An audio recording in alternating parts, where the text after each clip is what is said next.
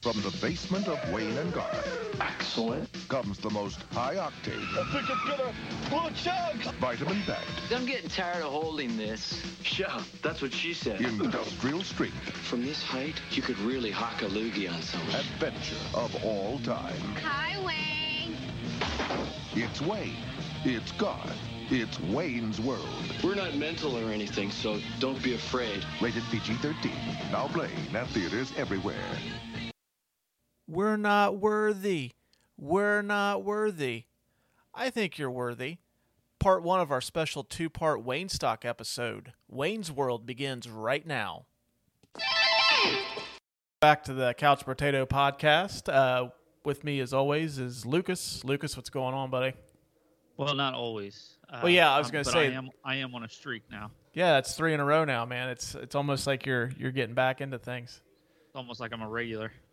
Right. It's like almost like when we started. I'm doing good though, Russ. How you doing, buddy? I'm doing well, man. This week's episode, I think this is kind of one that for me and you, because we're both big fans of these movies, and we're actually. Go ahead. I was gonna say I think we quote these like constantly. I think we do too.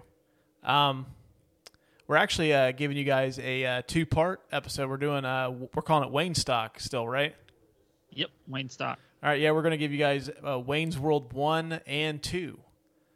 So this is going to be lucky bastards. Yeah, for all 6 of you that listen. So we should have our biggest week yet, just because 6 people have 2 episodes to listen to this week. Woo! Moving on up. That's right. Yeah, this is going to be part 1, Wayne's World, which did you get to see this in movie theaters? I know you're quite a bit younger than I am.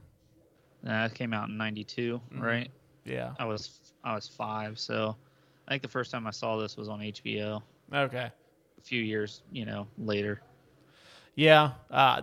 See, me being a little older, I remember I was here opening weekend for this. Nice. Because I'm a huge Saturday Night Live fan.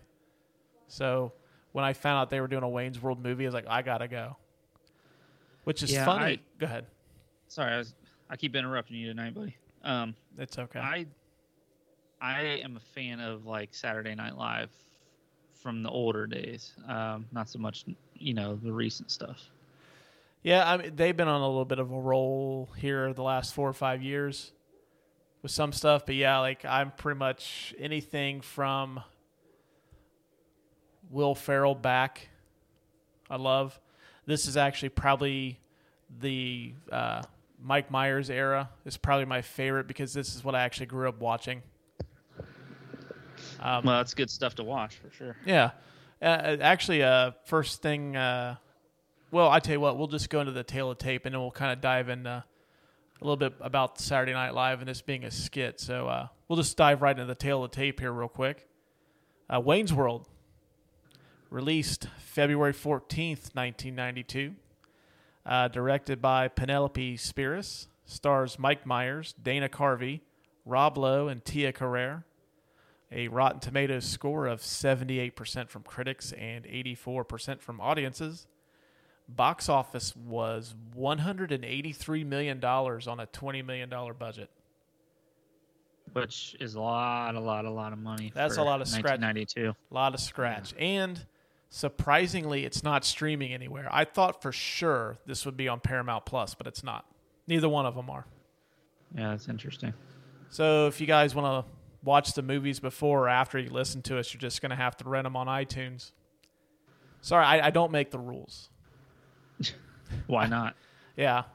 I wish I had the power to, it's like, you know what, just put them on there, guys. Do it for the fans. Well, yeah, we just did an episode, guys. Why would you not put it on there? Right. Like Paramount Plus should be like, hey, are you doing any of our movies soon? I think we've done enough Paramount movies during our run that they should. We're still waiting on our check. Right. Getting back to Saturday Night Live skits, this actually was the second movie based on a Saturday Night Live skit. The first one was the Blues Brothers back in 1980. So I wanted to ask you, where would you rank Wayne's World amongst the Saturday Night Live movies? I think they've done 7 or 8 of them. So I don't know that I've seen all of them. Well, real quick, they've done The Blues Brothers, Wayne's World 2, Coneheads, Night at the Roxbury, Superstar, Stuart Smalley Saves His Family, It's Pat. I'm probably missing one, but then they did MacGruber. So I think 9. I was close. Okay, so I've probably seen 4 or 5 of them of the 9. I'd say Wayne's World is probably. It's definitely the one I quote the most, so I'd have to say it's probably my favorite. I know that you are not a big fan of Coneheads, but I am. I really like Coneheads. So I think probably the Wayne's World movies would be 1 and 2, and then Coneheads for me. See, you've never seen The Blues Brothers, have you? No, I've seen bits and pieces of it, but I've never seen the whole thing. Yeah, see, I'm a huge Aykroyd and Belushi guy. So I think it's close between Wayne's World 1 and The Blues Brothers for the top. I guess it depends on the mood I'm in. I'm not a huge fan of musicals, and I've always considered The Blues Brothers to be a musical, and it's probably my favorite one. So I would say probably The Blues Brothers just by a smidge over Wayne's World. But by a cunt here? Come on, Lucas. We're better than that. No, we're better not. than that.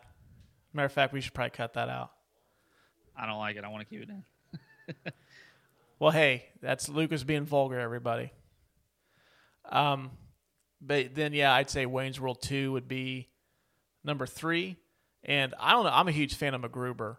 But outside of those 4, I think Saturday Night Live movies have been more missed than hits. Yeah. I don't like Coneheads. I can't stand Night at the Roxbury. I don't think I made it all the way through Stuart Smalley and It's Pat, which I wasn't fans of those skits anyways. Then I laughed a little bit at Superstar. the part Ladies where she Man stuck 2's her- one too. I don't know that one. Tim The Meadows. part where she sticks her fingers though in her armpits and sniffs them. Oh man, it fucking cracked me up. See, those First time I movies saw work better that. as skits though than movies. Like I think like they stretch them out too much, and they shouldn't. They just shouldn't be movies. Yeah, I don't know. just like The Hobbit should have been one movie. It should have, but we'll save our Hobbit discussion for another day. You got it, dude. Captain Vulgarity. I don't know. I was as I was researching this, I was kind of looking at the legacy of Wayne's World. Like, what do you think the legacy of this movie is? Because I have a pretty interesting talking point for it, but I wanted to hear what you had to think first. Well, I think it, really ignited Mike Myers' career. Now I know he was, somewhat of a big deal on Saturday Night Live, but he wasn't the star that he is now or was. It helped him kick off Austin Powers. Helped him get Shrek. So, I feel like this movie really was a big deal for him. Culturally, at least from you and I and Adam, producer Adam, we use a lot of the lines from these movies. So I think it's very quotable, which is always an impact, kind of like I guess you can't really say a cult hit if it's $180 million, but No, it's definitely not a cult movie for sure. But yeah, I think it was culturally significant in the comedy. Mm-hmm. I think its legacy is kind of. This is like it kicked off a pretty big run of like the lovable loser comedies that were like so big in the 1990s. Yeah, I didn't think about that. Like, because I'm just trying to think. A few years after Wayne's World, you got Ace Ventura, who's kind of a loser. That movie became a huge. Well, he was. I mean, he's a pet detective who. I mean, he drives a shit car, and this Tells is Dan his big Marino that case. he's not giving him any more gum because it's none of his goddamn business if he has any more. Right. Adam Sandler takes off in this era. Yeah. Then even it starts leading into the Apatow stuff after the late 90s. Mike Myers ends up cultivating this into a big career too. So, I mean, I just think it kind of kicked off that huge era of the slacker comedy. Yeah, that's a good point. I have them from time to time. I really didn't go too much in depth about it, but that's kind of just my thoughts on it. And like, I think this was the kickstart, and then like you just start seeing all these SNL guys became huge movie stars. You got Adam Sandler, of course. Chris Farley was also who's in this movie. Yeah, you got Tommy Boy comes out of that too. So, and I mean, this is the first time Chris Farley was on film, wasn't it? I want to say yes, because he plays the security guard. Yeah. So yeah, I mean, don't quote me on that, but I think it's the first time he was in a movie. Because I don't think he had been a featured performer on Saturday Night Live going into this. I think he was in it, but he wasn't like as prominently featured as he went on to be later on. I miss that dude. He was fucking hilarious. I miss him too. He was so awesome. That's the one we've got to do at some point too, is Tommy Boy. Yeah. All right, well, with that being said, will you want to go ahead and dive into Research Corner? Or do you have another lewd comment to throw in there? Not at the moment, okay. But I'm sure I can come up with something. Please don't. All right, I thought this was kind of interesting. You know the scene where Wayne decides to buy the guitar, and he starts strumming it, and it says "No Stairway." Yeah. I guess apparently that was a big thing in British music stores in the 70s. They had signs that said, "Don't play Stairway to Heaven." They would kick you out, or they would fine you money, which I don't see how you could do that. But they would there'd be repercussions for playing Stairway to Heaven in a British record store or like a music store. So I know that you play guitar. And not very well, I started to learn, but is that song just so easy to play? Is that why everybody did it? You know, I never mastered that song, so it's extremely difficult for me. But I think it's one of the easier ones, at least the opening. More polished guitar players, please chime in and let us know if it's as easy as I'm making it sound. But yeah, I never got into it good enough to where I could play Stairway to Heaven. Me either. I didn't get into it enough to where I learned all the fucking chords. So right. It's No Smoke on the Water. Now that one I can play a little bit. Nice. We'll go more into depth into this scene a little bit later, but Paramount wanted the producers of this movie to use a Guns N' Roses song in the infamous car scene where they play Bohemian Rhapsody. I don't think it would have worked as well. Yeah, no, I think this song lines up perfectly. I think Bohemian Rhapsody lines up perfectly with the movie. Mm-hmm. Tia Carrere sings her own songs in this movie. As a matter of fact, 2 of her songs are in the soundtrack, which is actually a really good early 90s movie soundtrack. The cover of Ballroom Blitz, and then what's that song called? Why You Want to Break My Heart, the song she does the music video for. Oh, yeah. I don't know if I've ever listened to both of those all the way through. Just, seen them on the movie. I actually dig the Ballroom Blitz cover. It's actually, I heard that one before I actually heard the Ballroom Blitz song. Really? Yeah. Nice. Well, I guess that means it did its job then. Right. Introduced that song to a whole new audience. The character of Wayne, who's played by Mike Myers, he actually developed that in Second City, which is a famous comedy troupe in Chicago.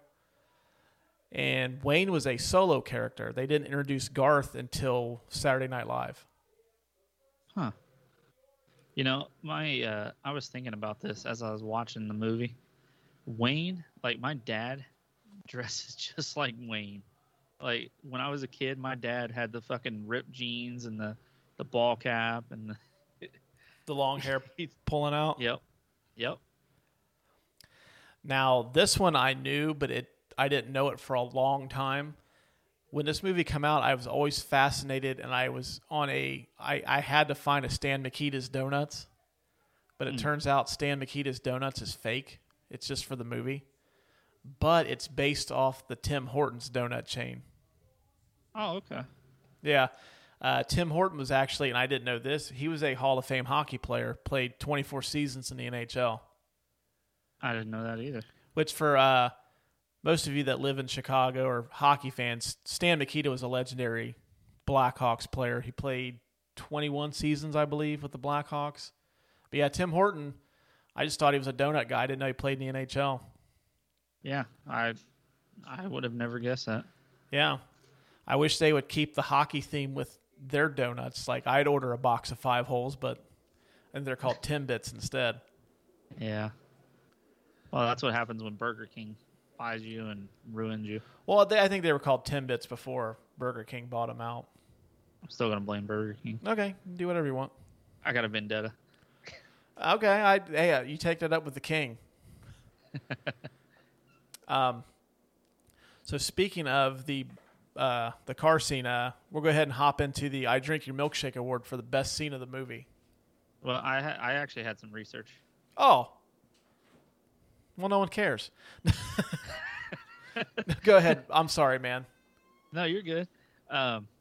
So hosting a cable access show was a lifelong dream of Myers. That's why the Wayne's World show was a show within a show. I wanted to do the same thing after I seen this movie. I wanted to have like my own television show on cable access. I had so many ideas. Like me and friends were like, oh, let's do like a heavy metal video show.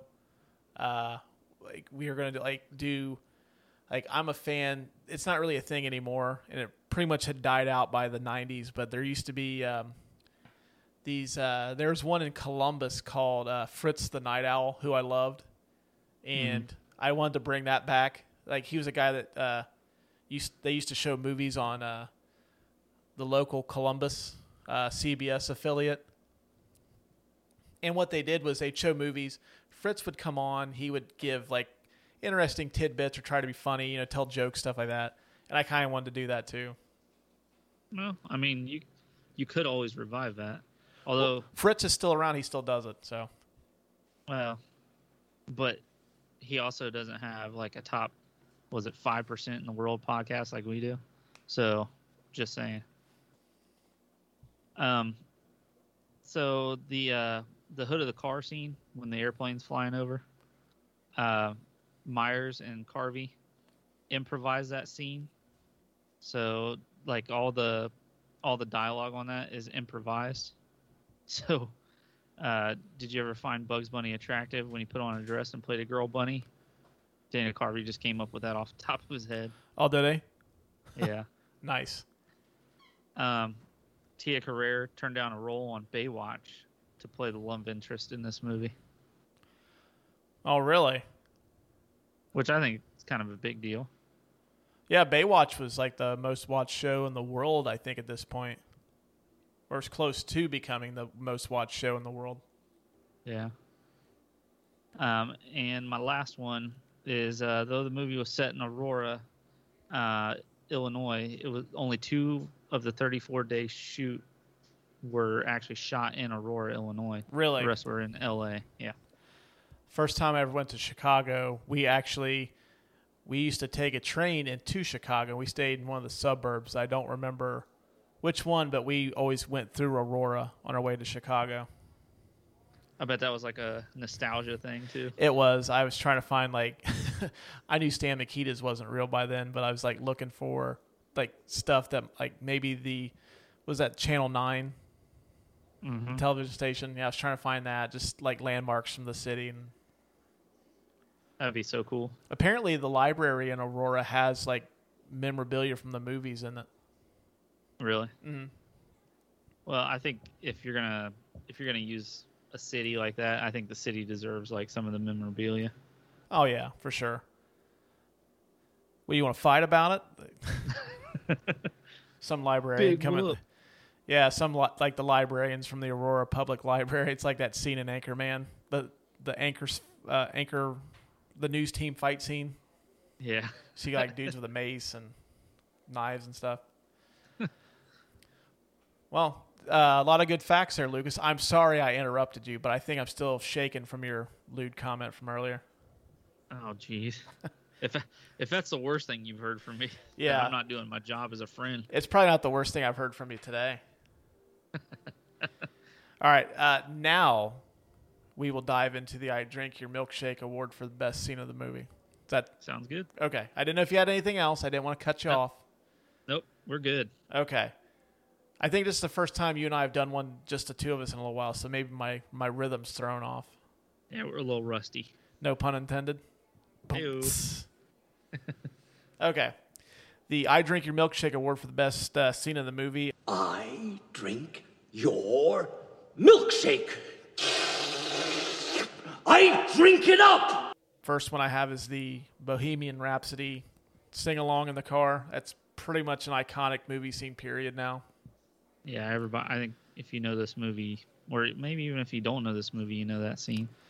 Well, first thing, it was my introduction to Queen. I never really, I always say my mom's the one that got me into rock music, but I never really heard her listen to much Queen.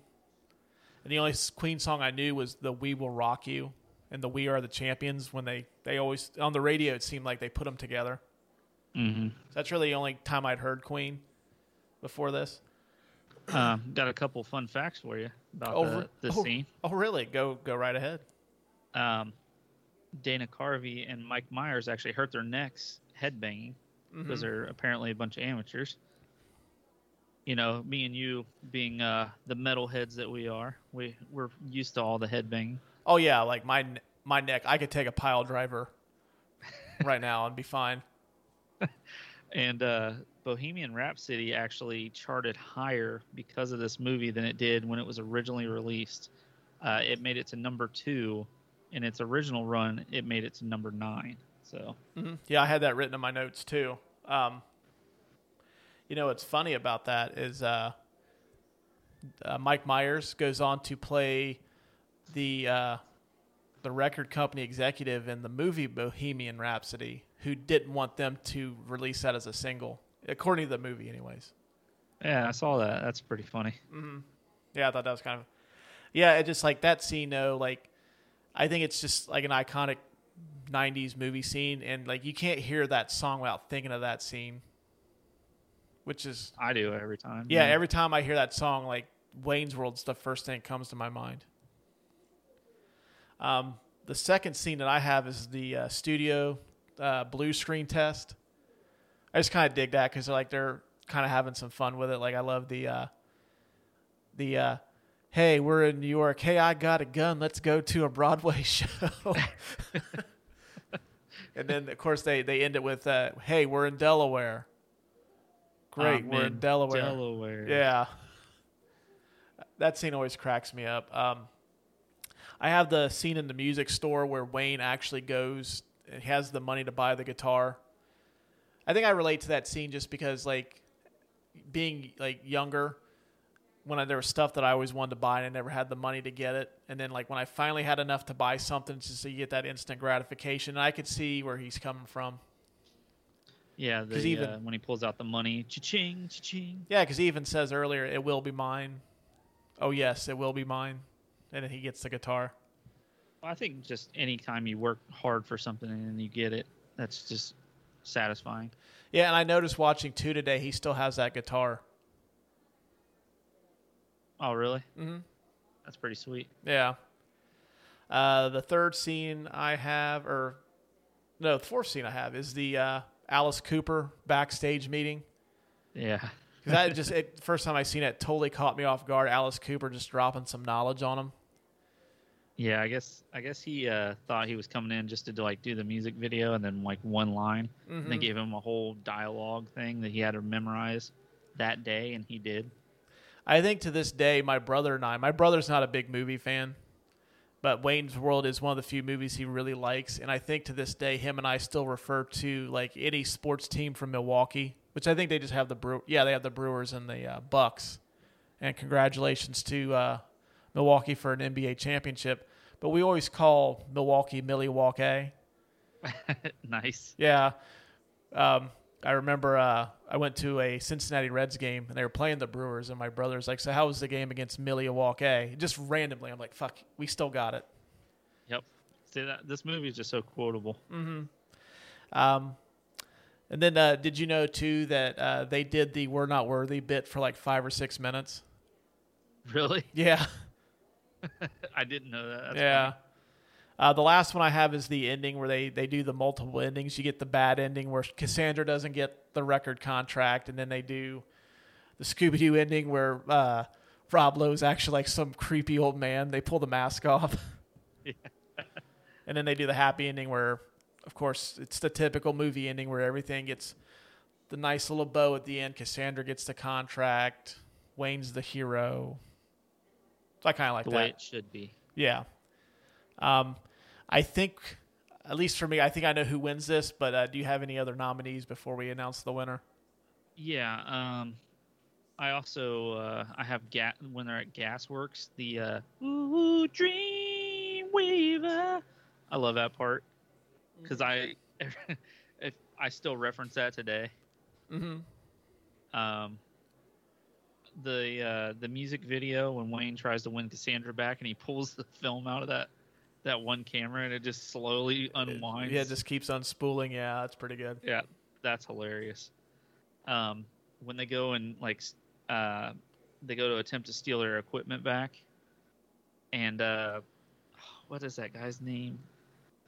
He's Rob Lowe's assistant in this movie. His name is Russell. Yeah. That part cracks me up. I love you, man. I know. I love you. Just say thank you. You know that guy? His name's Kurt Fuller, and I always recognize him as he's the villain in that Hulk Hogan movie, No Holds Barred. Oh wow. Yeah. You know, I've actually seen that movie. I think isn't that the reason that UFC uses an octagon too? I don't think it's because of a random Hulk Hogan movie, but you could be right. I never bothered to look that up. And then, oh yeah, that's all I have because I also have the final scene when the house burns down and they do the redo. Mm-hmm. Who wins this one? Bohemian Rhapsody. Yeah, I was gonna say it has to be the car scene. Simply for how it's still an iconic scene even to this day. You know, I don't know that I would ever have heard Queen if it weren't for that. That's a lot of people. My brother bought the Wayne's World soundtrack on cassette tape. I know, showing my age, simply for that song. He didn't buy it for anything else. He just listened to that song on repeat. Nothing wrong with that. And it's actually, funny. I lied to you. I had heard Queen because I grew up living in a bar. My house was connected to it. Mm-hmm. Fat Bottom Girls was a song by Queen that I heard more than any other. Well, I guess that's a good one. I always remember it as my brother trying to sing it and him butchering the lyrics. Didn't he also say Cannonball for Panama? Mm-hmm. Yeah, he always thought that said Cannonball. Van Halen. I doubt he listens to me, but he's going to say, "Hey, you were talking about me on your show." Like, yeah, damn straight I was. So, Bohemian Rhapsody in the car wins it. Yep, that's got to be the winner, without a doubt. So that will take us into the King Kong I Got Shit on Me award for the best line of the movie. King Kong ain't got shit on me! I have some nominees. There's a ton. There was so much to go through. I had trouble picking 5, but we'll see. I think I have 6 or 7 written down. I don't know. Okay, I'm sure you and I probably have at least 1 or 2 of the same. I'm sure, yeah. I have It Will Be Mine. Oh, yes, it will be mine. And then he also changes it up to She Will Be Mine. Oh, yes. She will be mine. Mm-hmm. Yep, I have that one as well. I have We're Not Worthy, because I think me and my buddies got a whole summer out of that. Yeah. Yeah. I have Yes, Pete. It is. Actually, it's pronounced Milwaukee, which is Algonquin for the good land. Alice Cooper bringing the facts. Mm-hmm. Hey, Phil, if you're going to spew into this, which I have an interesting question about Phil. Is he drunk or is he strung out? I mean, I think he's supposed to be drunk because, like, you see him, like, he looks like he's throwing up and his eyes kind of get cross-eyed, but he seriously looks strung out because his eyes seem to be a little, like, blackened. And then, I don't know. See, I thought drunk just because of the spew part, when you're so drunk you throw up. But you bring up an interesting point because he does look strung out. Yeah, I mean, he either, like, can't handle his liquor, he's strung out, or that dude, when he gets off, it's 5 o'clock. 5:01's Miller time, and he just fucking goes for it. Well, I thought it was hilarious when they were in the shop, and he's like, "Man, were you at Gasworks on Friday?" Like, Wayne's like, "We picked you up. We were there." Yeah. And that's the thing. It's like he's a functioning addict or drunk. I don't know. It's interesting. It's an interesting question. The last one I have is from Garth. If Benjamin were an ice cream, he'd be pralines and dick. Oh man, so many funny lines in this movie. I have one that you and I both use still. If she were president, she'd be Abraham Lincoln. Yep, we still use that one all the time. Excellent. Mm-hmm. Yeah, that one's probably, that's a strong contender. I forgot about this line, but I remembered it as I was watching. That bass player is a babe. She makes me feel kind of funny, like when we used to climb the rope in gym class. Yeah. Garth, that fucking was hilarious. And then when the suck cut is on his head at the beginning, it's sucking my will to live. I thought that was hilarious too. Did they actually make that as a device? I swear that's a fucking real thing. I hope not, because can you imagine having your fucking hair pulled out by that thing? That sounds awful. Mm. So yeah, some of my lines I don't think they're gonna win necessarily, but I think that they, like, since we use them so much, I had to throw them in there. Yeah, we also left out Car. Game On. Oh yeah, Game On. Yeah, we both managed to leave off Party On. Yeah. Which I think that should probably be the winner. I can't believe neither one of us mentioned it. I was expecting you to. Yeah, that's probably one of the most memorized lines from it. Mm-hmm. Yeah. Well, we really shit the bed in this movie, one. They think of that. Yeah. We're a bunch of amateurs. Yeah, we're shitting the bed on this episode tonight. Let's be real. But hey, you know what, though? This is for me and you. That's right. So we're not shitting the bed. We're having a great fucking time. That's right. So is it going to be Party On then? Is that the winner? Yeah. Yeah, neither one of our nominees win. I think that's a first for this show. That's pretty cool, though. Mm-hmm. I think it's pretty cool, that there's one that just kind of popped up in our head just because there's so many from this movie. Mm-hmm. Yeah, and I think that was the problem, is just the fact that there were so many that you could choose from that it was hard to narrow it down to 5. Yeah. Actually, I thought about putting the Eric Stoltz Award in here for who you'd recast, but I couldn't really think of anybody to recast. I have one. Oh, we'll go right ahead. Brian Doyle Murray, who is the arcade owner. Come bust a move where the games are hip. It's dope. It's fresh. It's Noah's Arcade. I don't buy that some old dude like that would know anything about owning an arcade. Mm-hmm. So I would just replace him with somebody slightly younger. It would make a little bit more sense to me. Mm-hmm. But that's just nitpicking, really. Do you have anybody in mind? But I think that's part of what makes that character kind of work, though, is the fact that he owns an arcade, but he's old, and you can clearly tell he's out of touch with his consumers. It's just the fact that, like, video games, arcades were big during his time frame, so obviously he's going to make a ton of money. I don't have anybody, no. I'm not good at replacing actors with actors.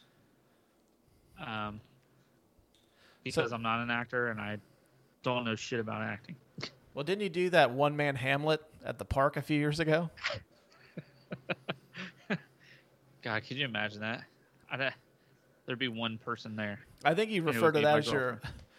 Well, I'd probably stop by and check it out for a little bit, and I just tell my wife like, "This is getting kind of boring. Let's go." We use the I don't kids like as an gambling excuse. anyway. Didn't you call it your 6-hour Magnus Opus? I should have. Yeah. Okay, but so you don't have anybody that you would recast in that Brian Doyle Murray role? No. I'm trying to think who would be.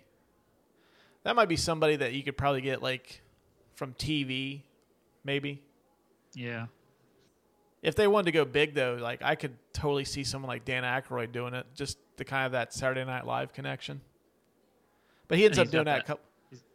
Sorry. He does that a couple years later in Tommy Boy though. So Yeah. I was gonna say he has the voice. The voice for it. Like Dan Aykroyd has that voice that you just instantly recognize that it's him. yeah, or like maybe someone from like SCTV. Like you probably don't remember the TV show. And I'm probably like, I doubt most of the people that listen to this even know what I'm talking about. But Second City had a television show that had like Eugene Levy and John Candy, Rick Moranis came out of it. Oh wow. Yeah. But I mean, I guess that's an interesting choice. I could maybe see them like somebody else playing that, but I had no problems with who they got. I was just nitpicking, really. Yeah. But out of the major people, I can't really see recasting anybody with that. No, I was pretty happy with everybody else, especially Rob Lowe, because I'm pretty sure this like revived his career after that sex scandal. It did. He was kind of like a teen heartthrob, the it guy, and then like he got, I think it was a sex tape if I'm not mistaken, and it kind of killed his career for a little while. Then he came back. I think he met Mike Myers on the set of Saturday Night Live. He was hosting, and then that's how he eventually got the Wayne's World gig. And then, yeah, it saved his career. I mean, he was never really a leading man after that. But, I mean, fuck, he's actually really funny. He had that huge run in Parks and Rec for, what, I think he was in there all but, like, the first season. Oh, gosh. Yeah, he is hilarious in that. Yeah. So, yeah, there's really nobody I would choose. But, yeah, Rob Lowe, great pick.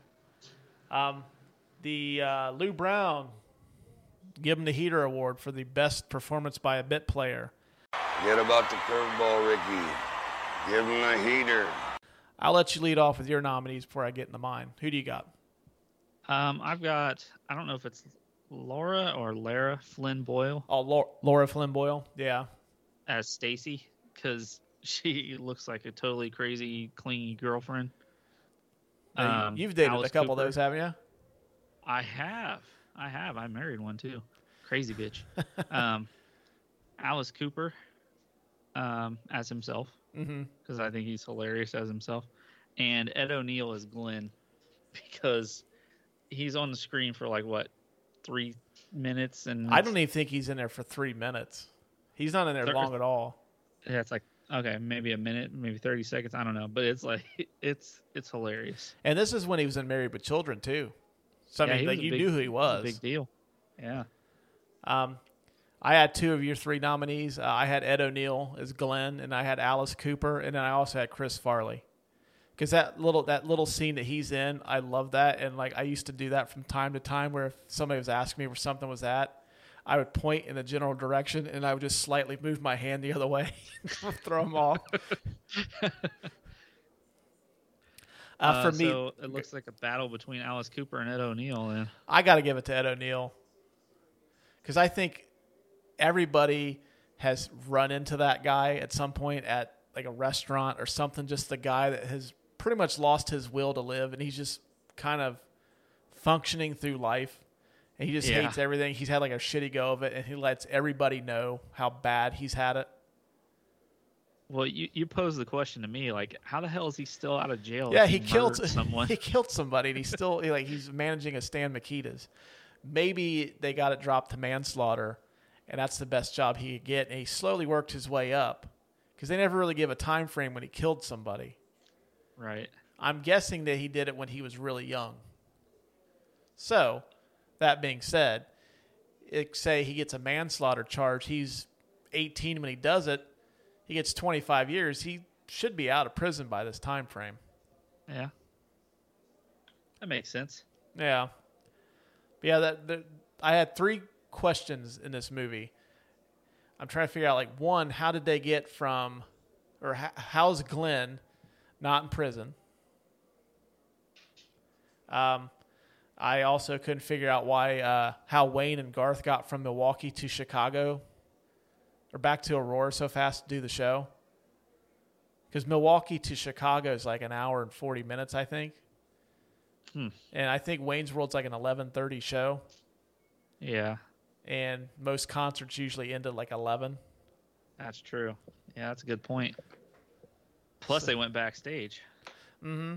And they hung out with Alice Cooper for a while. So unless, like, Alice Cooper was doing a fucking matinee, which I don't know if that was a thing. How did that happen? The Alice Cooper matinee in Milwaukee. And I also have one other question, and I know you wanted to bring her up, but Wayne is not exactly like somebody I would call strikingly handsome. Right. But he has Laura Flynn Boyle, like, obsessing over him. Laura Flynn Boyle, very attractive. And then he has Tia Carrere, who is Abraham Lincoln. Correct. Which the early part of 92 was very instrumental in my formative years between seeing Tia Carrere on stage and then Sharon Stone in Basic Instinct. I'll let you guys fill in the blanks. Probably don't want to, but yeah, like, I don't get how he has it like that. I don't know if it's just his charisma or what, but, like, he's kind of got that Sandler thing in Sandler movies. Like, Sandler for a while had this thing where, like, his wife in the movies got progressively better looking each movie he made. I don't know. Well, some musicians are, like, uglier than dog shit. So maybe it's that effect. True, but he's also, like, he's local famous. He's not, like, big time famous. Maybe these ladies thought that's the best they could get. That could be. I don't know. It's just public access dude, or maybe he's just got a horse cock. That could be too. It may be. I don't know. I've always wondered that. Okay, well, let's get away from that. But yeah, let's get away from horse cocks. Yeah. All right, the last category of the night is the newly minted "I'm King of the World" award. I'm King of the World for who wins the movie. Who do you have? I actually have a couple. I have you and I. We win this movie. Oh, really? Because of all the quotes. So we get to win because this movie formulated like half of our sentences that we say to each other. Yeah, we still are stuck in 1992. But it's definitely Mike Myers and Dana Carvey to me. Yeah, I have them winning it too. Why do you have them? Well, for all the reasons we mentioned with Mike Myers, his career really lifted off after this. And Dana Carvey, we all have that awkward friend who always throws in the jokes and stuff that we always have around. Kind of like how you bring me along to your podcast, and I try to be funny, and I'm a little awkward and weird.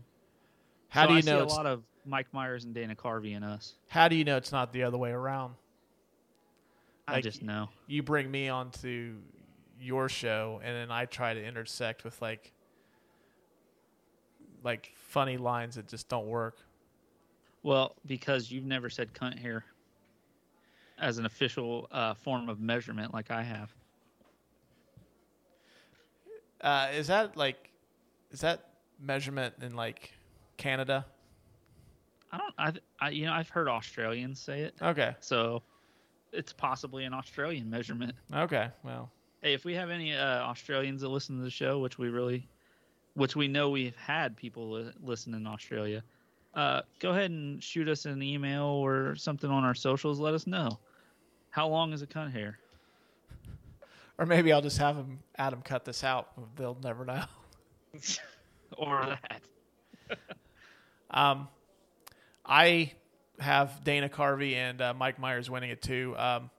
Like for me personally, I think they kind of softened the stereotype of like rock fans and metalheads. We've kind of got a stigma that we're like dirt bags and we're like all about violence and killing, and it's not really like that at all. Like anybody that listens to heavy metal, it's just like we're a tight-knit community that we really look out for one another. And it kind of, to me anyways, it changed that perception somewhat. And then also, like, they kind of were able to take two of the most iconic, Wayne's World's probably one of the most iconic Saturday Night Live skits. And they turned it into a successful movie, which, as I said earlier, has not been an easy task. Like, to me, they've only made 3 if you count Wayne's World 2. 3 out of 10 successful Saturday Night Live movies that work, at least in my opinion. Well, I'll go with 4 because I like Coneheads. Okay, whatever. Whatever you say. But yeah, I mean, I would just give it to them for that. It's a shame though that like Mike Myers' career took off and he got even bigger, and then Dana Carvey never really got off the ground. Yeah, it's kind of strange, isn't it? Well, I mean, like, considering that at the time of Wayne's World when Mike Myers joined, Dana Carvey was probably the biggest star on that show because he had the church lady. He had his impression of George Bush, George Sr. I forget his initials. I get him confused anymore. But yeah, he was a big Thank you. He was the biggest star on the show at that time, and it's kind of like they almost like once the movie came out, they kind of switched roles. And I think Dana Carvey got stuck in the sidekick role after that. Yeah. See, that's what I'm saying. Like when this show finally goes big, they're going to force you to get a new co-host because you can't have that shitbag Lucas on there with you. But you don't have to worry about that. We're not going to get big. Big for us is like, oh, hey, 8 people listen to you guys now. One can hope. Yeah. All right. Well, Lucas, do you have anything you want to add to this before we end part 1? No, I'm just really glad that they made this movie and that you and I quoted the shit out of it constantly still. Right. Yeah. It's probably in my top 10 favorite comedies of all time.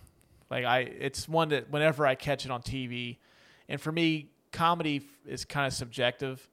Like there's comedies that I like, and there's very few that I really love, and this is in the love category. Like anytime it's on, I'm like, I'm gonna watch at least 10 minutes of it. Yeah, I always hope that I catch the Bohemian Rhapsody scene, or for me, I really like the Dreamweaver stuff. I think it's hilarious. Because I don't know about you, but I've been awestruck by a woman, and you feel like nothing else is going on. You got tunnel vision, and just a beautiful song playing. Yeah, I've been there. Been there many a time. But that's gonna wrap up part 1. Once you get done with this, part 2 will be ready for you. We're gonna upload both of these on Monday, so you get 2.5 hours worth of Wayne's World stuff. So that should be fun. So after this, Wayne's World 2, check us out. So we'll talk to you guys in a couple of minutes, I guess. So that's going to wrap up part 1 of our special 2-part Wayne Stock special. The second part, Wayne's World 2, is going to be popping up on this feed at the same time as the first one. So you'll have both episodes to listen to back to back. So be sure to catch part 2 coming up right now.